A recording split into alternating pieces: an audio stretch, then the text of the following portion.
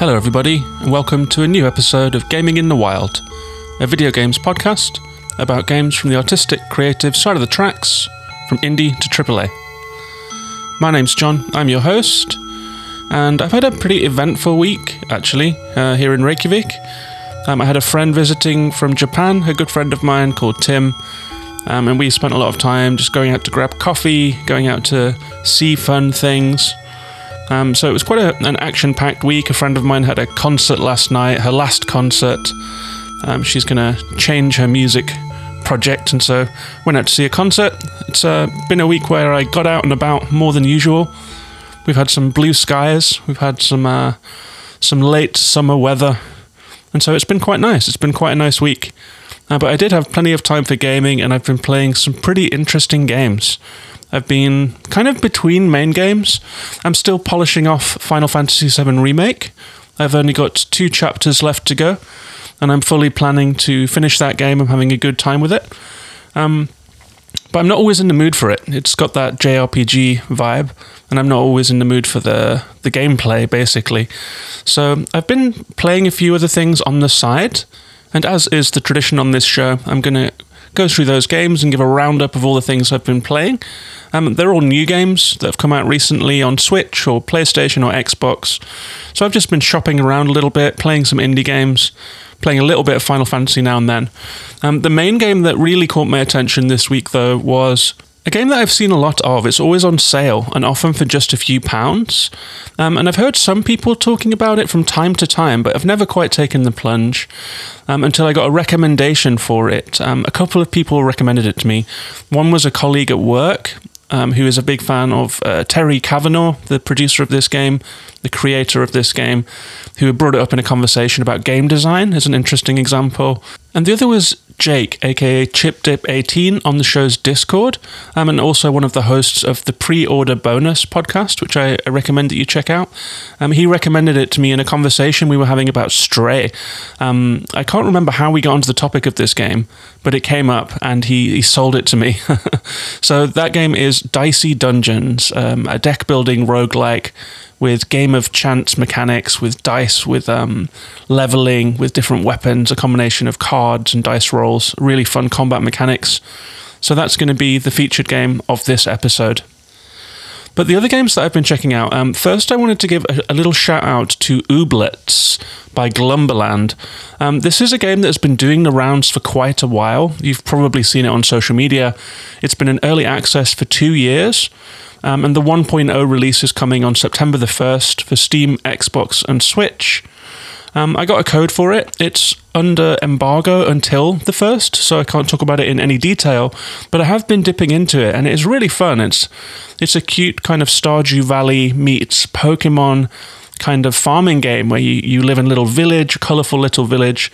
You grow seeds to get crops and to grow ooblets, which are the little Pokemon guys that you have, a little flock, and they kind of follow you around.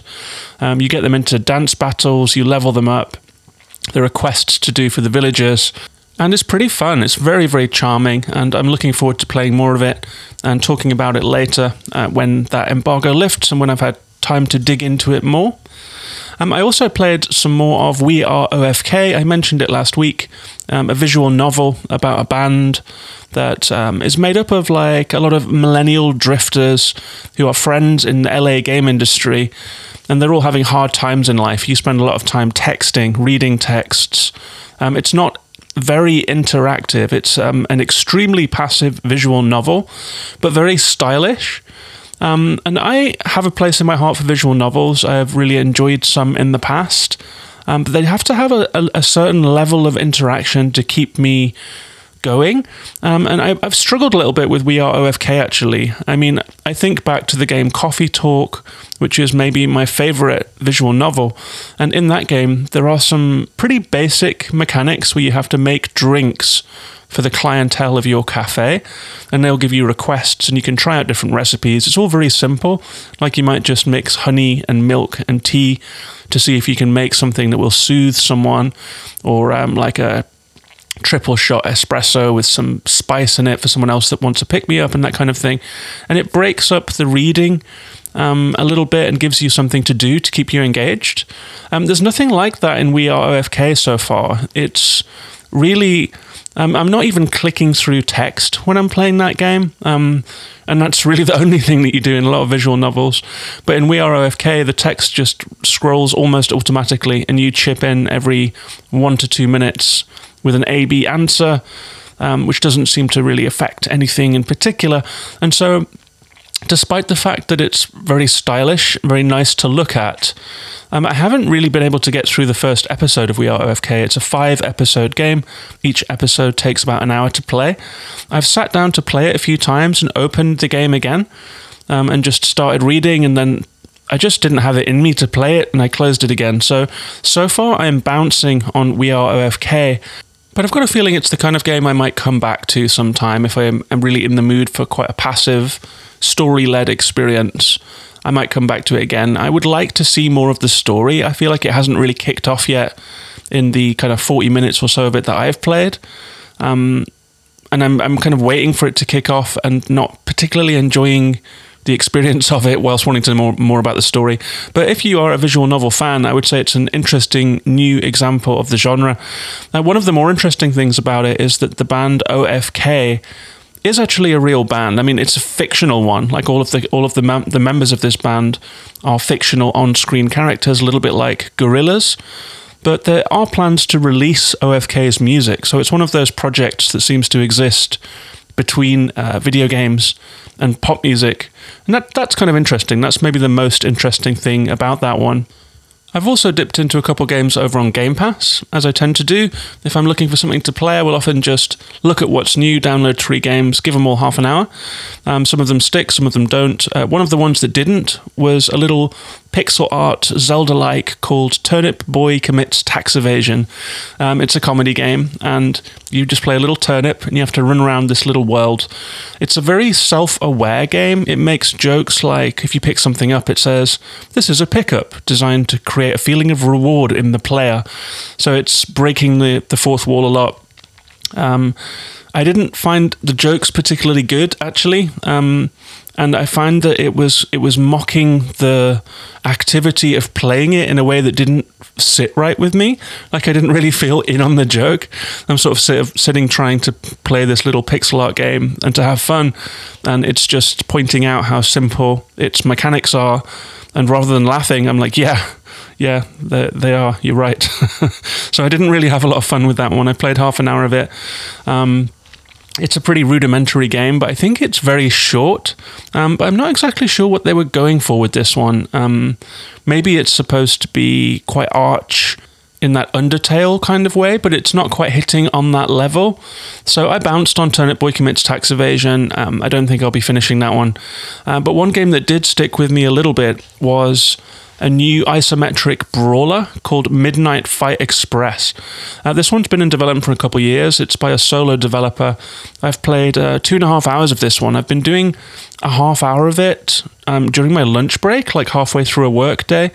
I'll just tune out for a little while, go and get a cup of tea, play a little bit of Midnight Fight Express. It's a pretty simple game. It reminds me a lot of like a cross between Ruiner, which I think is a super underrated isometric brawler set in a cyberpunk world, and My Friend Pedro, which is like the 2.5D John Wick style mass destruction, guns and fighting, spectacular with a lot of slow motion in it. And this game sits kind of between those two. I don't think it quite hits the heights of either of those two, but if you are a fan of either of those two games, or things like The Ascent maybe, you might find something to like here. I mean, it's on Game Pass, and so if you have that service, it's not going to cost you anything, and you could just give it a try. What happens in this one is that there are a series of levels. For example, say you're going through the docks or the train station, you run along and then you'll see a mob of enemies ahead of you. The game will pause. You've got a little drone buddy who talks to you, and he's like, "Hey, look, these guys are like a clown gang," and he'll tell you a little fact about them. I find myself clicking through the dialogue a lot. It's very much in My Friend Pedro's style, but it's not as sharp. It's not as sharp, the writing and dialogue, as that game. So I ended up just clicking through it and just really playing this one for the combat. But it's really fun. So after you've seen these guys, like you'll be mobbed by a series of enemies. They have different abilities. They can block, they can shoot. And so you have to decide who is the biggest threat, which order you're going to take them out in real time. It's very snappy combat, combo-based. And say you're running through a station, you'll fight 3 waves of guys on the platform, and then that area will unlock, and you can go onto a train, and then you'll fight 3 waves of guys on the train, and you can kind of throw them out of windows, and you have to watch out for things speeding towards you and that kind of thing. And then you'll leave, and the train level will be complete. So it's like short arena battles with waves of enemies jumping in through windows and stuff. They also come with weapons like swords, knives, wrenches, guns, and you can pick those up and use them. They are destructible and don't last long, so you're constantly burning through weapons. You can also kick and throw things from the environment, like bins or boxes, to knock down enemies. And you can unlock a lot of moves in this game. So it starts off very simple, but it's as complex as you want it to be. There is quite a large skill tree that allows you to unlock finishing moves. So you'll see like a little... like a prompt appearing on the screen when an enemy is ready to be finished, and you'll tap the L1 button, and maybe you'll do like a pile driver, like a Bruce Lee style flurry of kicks. You can also grapple. You'll get a prompt for that, and you can grapple enemies and pull them around, throw them at other people. There's like a sort of judo style element to it. You can block and counter, break the enemy's stance. You can run and do flying kicks or skid through groups of enemies to knock them all over. There's a lot of crowd control. There's a lot of choosing your moment and trying to evade or do combos and that kind of thing. It's pretty decent. It's decent, mindless brawler fun, like an arcade machine kind of vibe to it.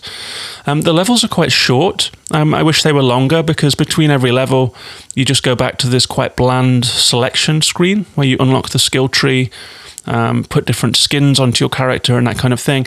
And I found that it broke up the game a little too much. Like, I just wish that I wanted to play more and spend less time looking at the menu, and it seems that the levels are quite short, so it's a little stop-start. But I've played over 2 hours of it now. I'm halfway through. There are 40 levels. I'm at level 20. I've beaten a couple of bosses, one of whom had a flamethrower, one of whom was like a massive guy, and the bosses are pretty cool. You have to figure out their weaknesses, so it takes a couple times to kill them. If you die mid-run, you just restart the latest encounter that you're in, so it's quite forgiving, and I like that about it. It allows you to just keep trying. It's almost like instant restart pretty much where you died, which I really like, and I think that's a really good idea for this game. If it does end up outdoing my expectations, I might come back and do a full review of this one, but for now I think I'm just going to run through that one and have it as like a chill, short bursts game. I would say that if anyone out there has not played Ruiner and likes the sound of this one, or plays Midnight Fight Express and enjoys it, please play Ruiner. It's such a good game. It's often on sale for like £3 or £4, and it's this kind of gameplay, but taken to another level in terms of gameplay and story and audio visually. But that's Midnight Fight Express. It's a decent little game. But before we move on to talking about Dicey Dungeons, please allow me to mention that this show is patron supported. There is a patreon.com/gaminginthewild page where you can sign up for $1 a month, or $3 or $5, or euros or pounds, or whatever your local currency is. For that, you'll get an invite to the show's Discord server. It's a fun little corner of the internet where myself and some of the patrons and friends and listeners of the show just talk about what we're playing, share sale tips, share screenshots and recommendations, talk about the gaming news, that sort of thing. At the moment, there has been a good conversation about Pyre, because that's on sale for PS4, so there was a nice long chat about Supergiant Games and what was the good and bad things about Pyre, because it's such an interesting game. There's also been a lot of talk about Road 96, there's a few people playing that, and Cursed to Golf. People seem to be enjoying Rollerdrome a lot as well. So if if you'd like to come and join us and talk about those games on Discord and whatever you're playing, you can do so by signing up at patreon.com/gaminginthewild. You'll also get some extra episodes and you get to vote on what they will be about and that kind of thing. So it's patreon.com/gaminginthewild. Thanks very much to all my existing patrons, and thanks to you if that's something that you would like to do. Also, thank you very much to people that leave ratings for the show on Spotify and reviews on Apple Podcasts. I do see them coming in, and I really appreciate that. It gives me a nice lift. So thanks to all my patrons and anyone who has reviewed the show. And with that said, let's move on and talk about the featured game of this episode, Dicey Dungeons.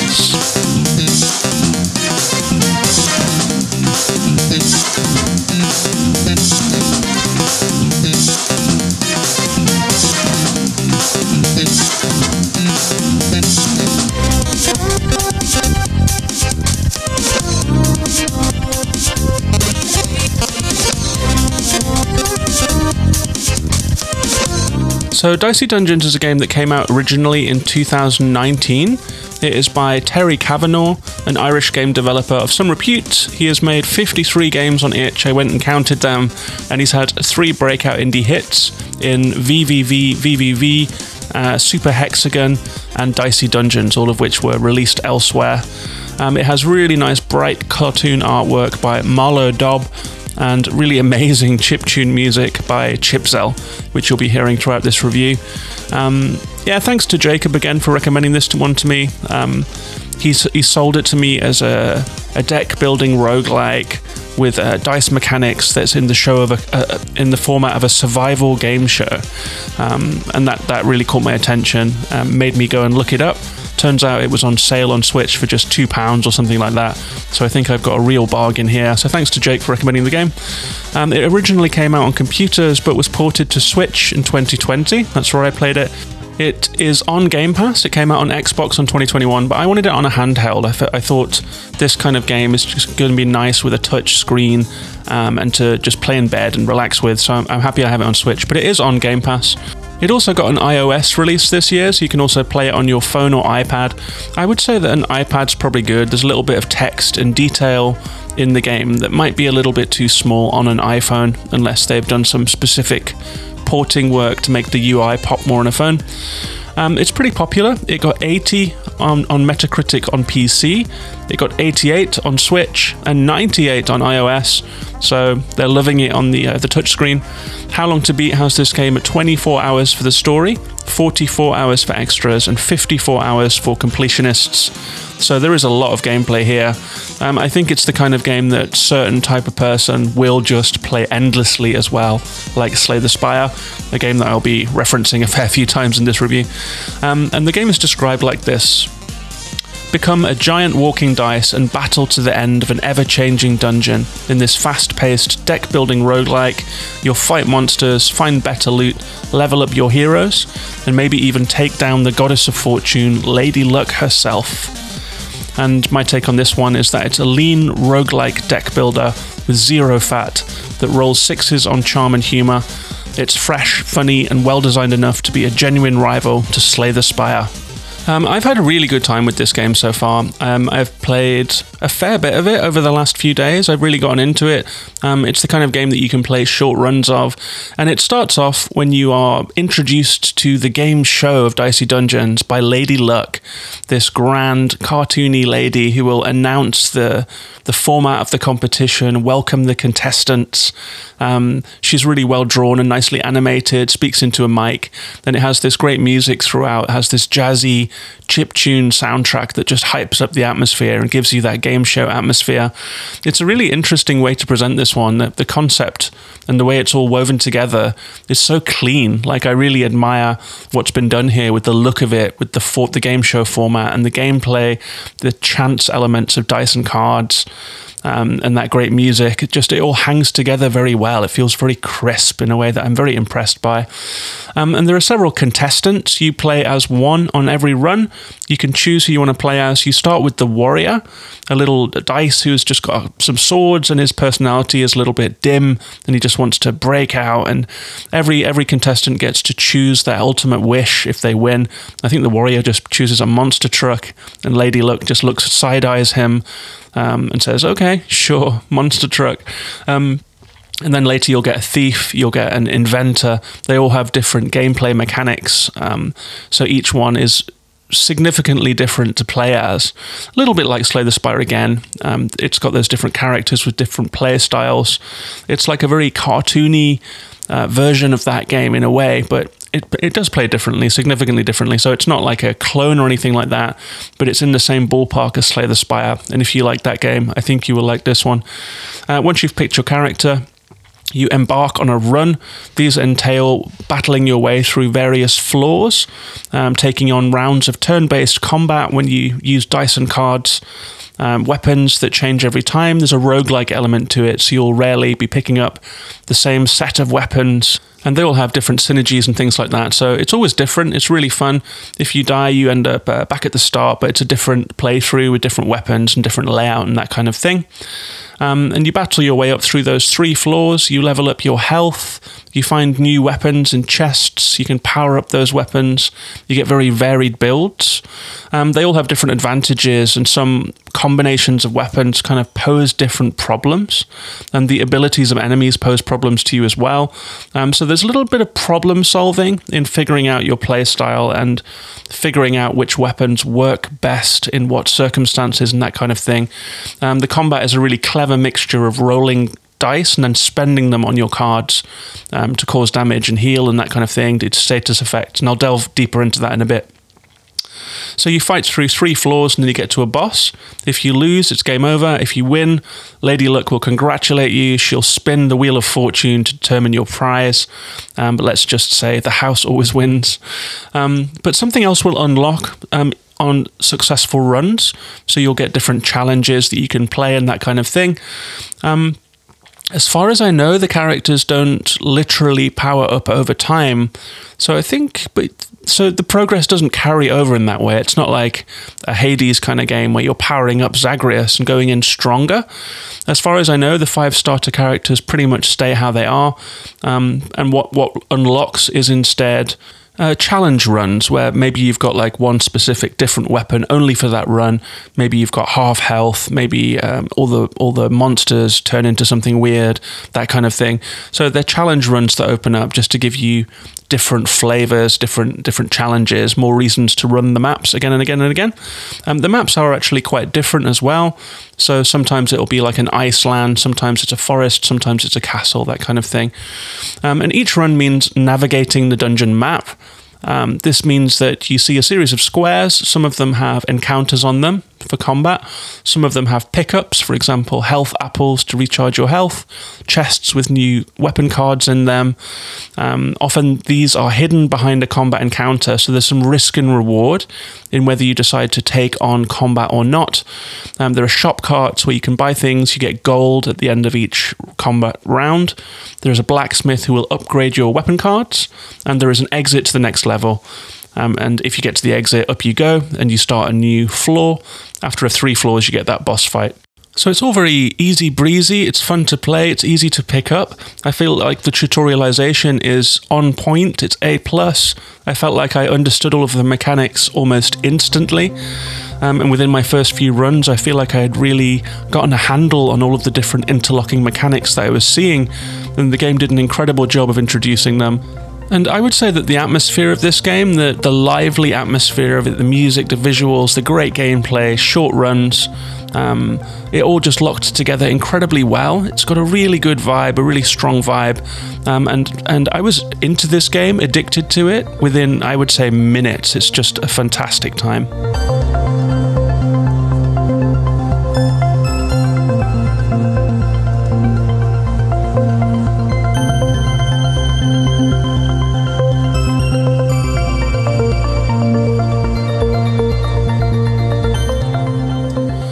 And I do think that talking about deck builders it's one of the more difficult genres to describe in a podcast, because it's a lot about rules, and that's not necessarily it can sound a little dry, but I'm going to try and rattle through some of the mechanics that make this game interesting at not too much length, but just to try and give you an idea of what kind of game it is.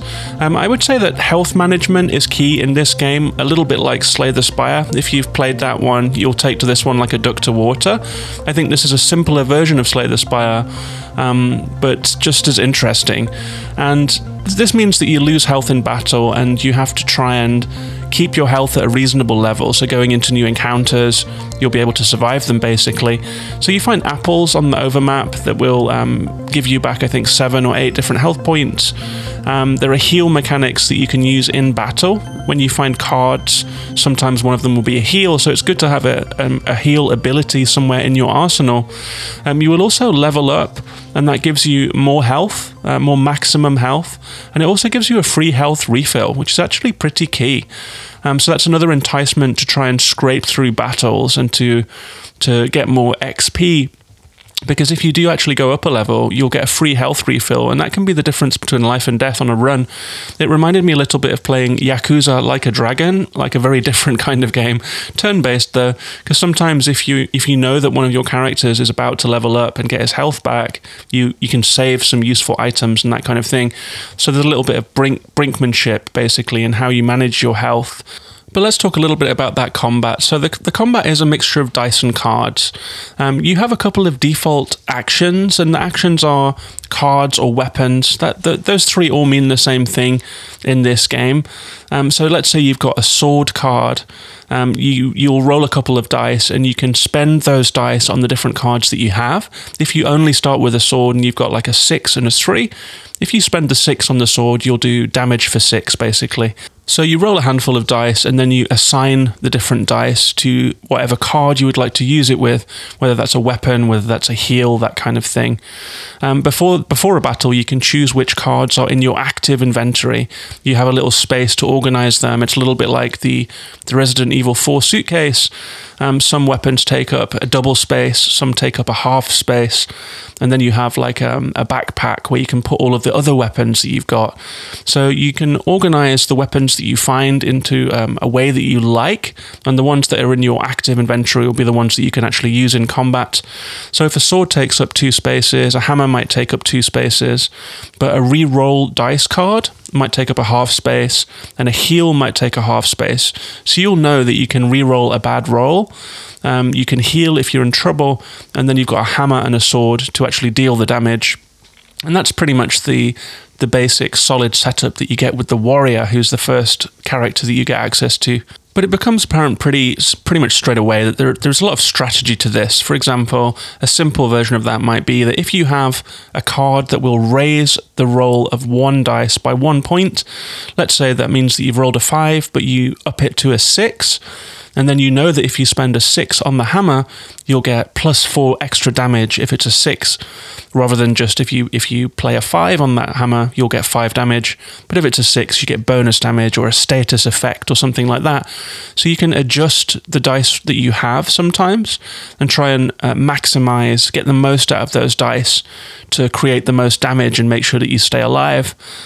There is also a limit breaker, which is a special ability that each character has. You can use it every now and then when the gauge is full, and this will give you a special boost. For example, one of them I think is just to hit for 10. One of them is to add an extra 3 dice to your roll, so you'll suddenly have all of these dice to use again and again and again. Some cards are one use only, some cards can be reused. For example, maybe there's a dagger that hits for 3, but if you happen to have 6 dice, you can spend all of them on there, and so you'll do 18 damage just from that, reusing that dagger. But maybe your hammer can only be used once, and so you really want to use a 6 with it to get the most out of it. Different weapons also have status effects. For example, freeze, which will turn your enemy's dice into a 1. Poison, which is build up, so if you do 3 poison damage, then they'll take passive damage for 3. The next turn they'll take passive damage for 2. The next turn they'll take passive damage for 1. There is also burn, which sets fire to dice, and that means that if you want to use that dice, or if your opponent wants to use a burning dice, they'll have to take 2 damage to hold it because it's burning. There is shock, which locks cards, and you have to waste a dice unlocking it again in that turn. And so it gets really strategic. All of those status effects go both ways, so you can deal them, but you also have to deal with them incoming. And the different characters have whole different mechanics. For example, the warrior, he's kind of basic and easy to understand. He's like your training wheels character. But the next character you'll get will be the thief, and the thief will steal an ability from your opponent each time you take a turn. And so that means that you'll be getting a different weapon to spend your dice on every single turn as the thief.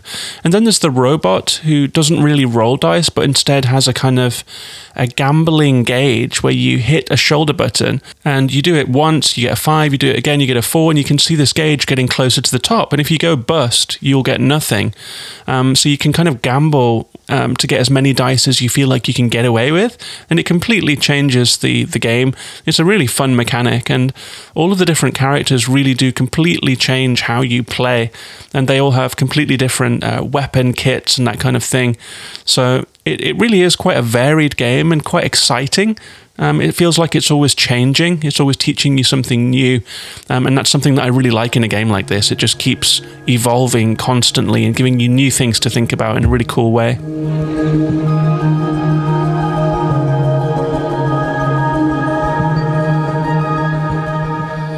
And some of the card synergies that come up are really interesting. I think I'm just going to run through one of them because there is so many.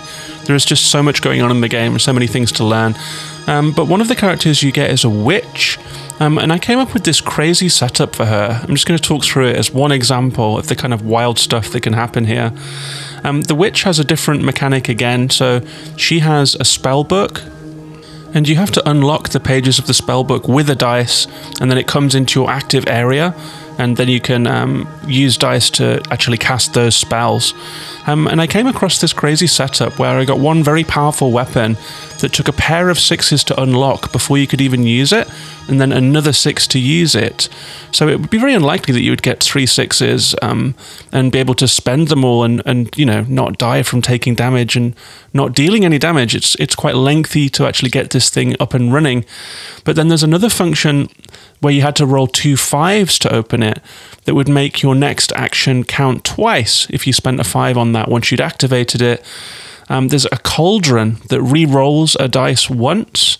And then there is another function that will, if you roll a 4, that will allow you to plug in a dice and get 2 of it in your next turn.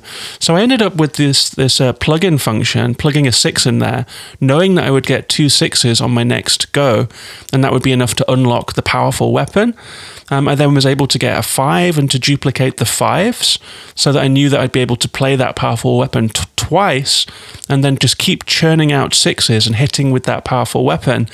And it was like trying to thread the needle in every single battle, because this was my main way to deal damage, and it was taking all of my dice to do it. But it felt a lot like gambling, a lot like risk and reward, and it was quite a complex little system that had just kind of come up throughout play, because all of those different weapons that you get from chests and so forth are randomized. So there's nothing to say that I'll ever get that exact collection of 3 different abilities, the ability to generate 5s and 6s, and then weapons to use those with, and to hit twice with them, like again, like it was just like a really funny confluence of pickups that led to me developing this technique to get through that run. And things often get subverted as well. So when you think you've got a system up and running, maybe the next challenge will just completely pull the rug out from under your feet. For example, in one of the Warriors episodes, one of the challenge runs that you get, that you unlock for the Warrior, you lose max health when you level up, which is the opposite of what you're usually doing. Usually you're trying to level up so you get more max health. And that changes your whole approach to the game. So you're trying to avoid as much combat as possible, whereas usually you're taking on as much combat as possible to try and level up and become more powerful and get more health and that kind of thing. So the game really does tug you around in a really interesting way. It's like subverting your expectations, introducing new mechanics all of the time. The enemies are really funny, and they'll sometimes talk to you after you've beaten them. For example, there is a clown that you'll meet again and again and again who will just joke around with you that you're never going to get out.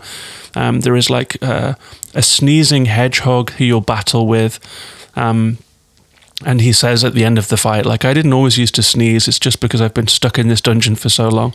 So you get these really sympathetic and funny characters that you're battling with, and it just really keeps the whole thing ticking along. It's an entertainment show format, and it is a super entertaining game.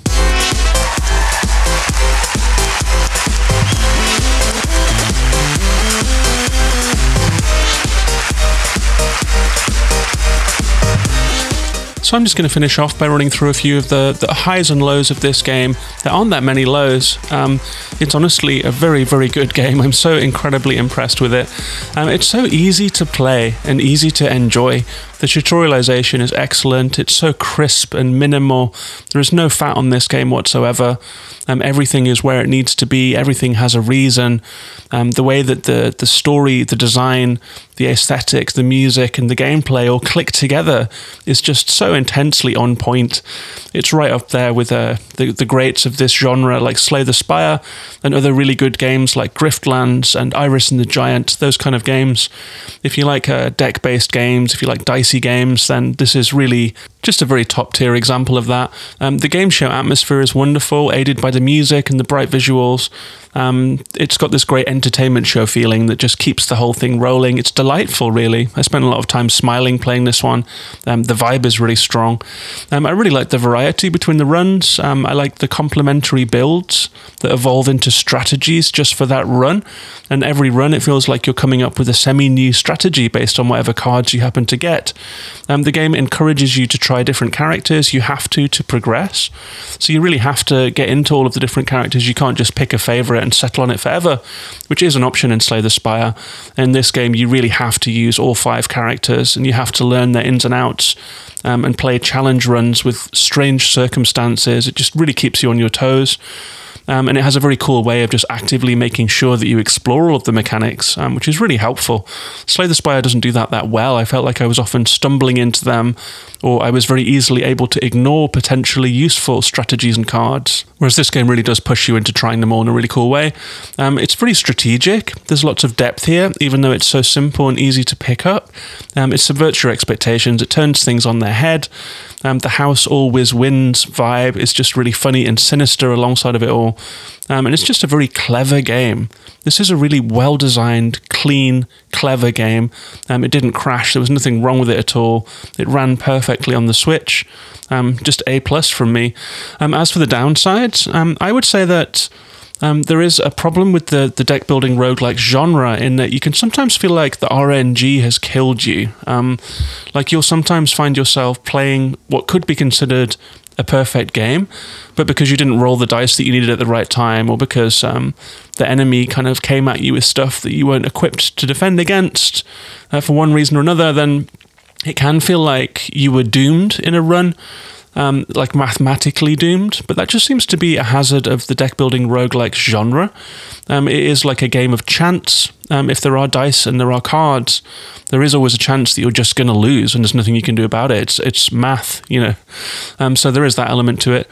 I would say that where I am now, about 5 hours in, the overall progression doesn't feel quite as clear as I would like. I've unlocked 5 characters, and they all have different episodes, which means that you do challenge runs where they have different buffs or nerfs, they have different weapons, the enemies do weird stuff, like these challenge runs where there's something different. But I'm not quite sure where it goes yet, if you know what I mean. Like, I'm still playing through them and having fun, but I wish that I knew a little more about where I was heading in the game. It seems that the contestants are all somewhat on this like mouse wheel of just doing runs, and they're kind of stuck there. And I guess that story is probably going to develop. But I would like a little more of a roadmap. I guess most of the fun in this game is in the gameplay and in the runs, but the narrative that surrounds it, I would like it if it was just a touch more clear where I was going. Maybe a little more story content would be cool. Other than that, I would say this game is close to perfection, honestly. It's just clean, it's great.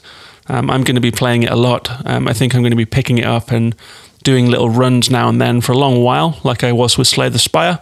Really glad to have discovered this game. It's a real keeper, and I hope that if you like the sound of it, that you give it a try. That's Dicey Dungeons.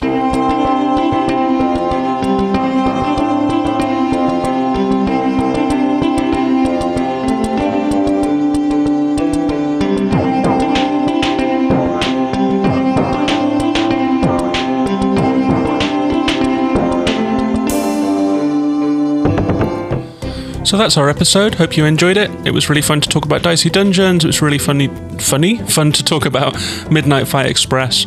If you've enjoyed this show, please do rate the show on Spotify. Please do leave a review on Apple Podcasts. You're also welcome to support the show at Patreon, patreon.com/gaminginthewild. And I would love to hear from you. I'm on Twitter as Gaming in the Wild, and I love to hear from listeners, and I love to get different opinions about different games. I actually discovered this game through a Twitter friend and patron of the show and friend of the show. So thanks again to Jake from the Pre-Order Podcast for flagging this one up to me. If you've got games that you would like to hear about on Gaming in the Wild, please do get in touch. You can find me on Twitter, Instagram, Facebook, YouTube, mostly Twitter, but I'm Gaming in the Wild.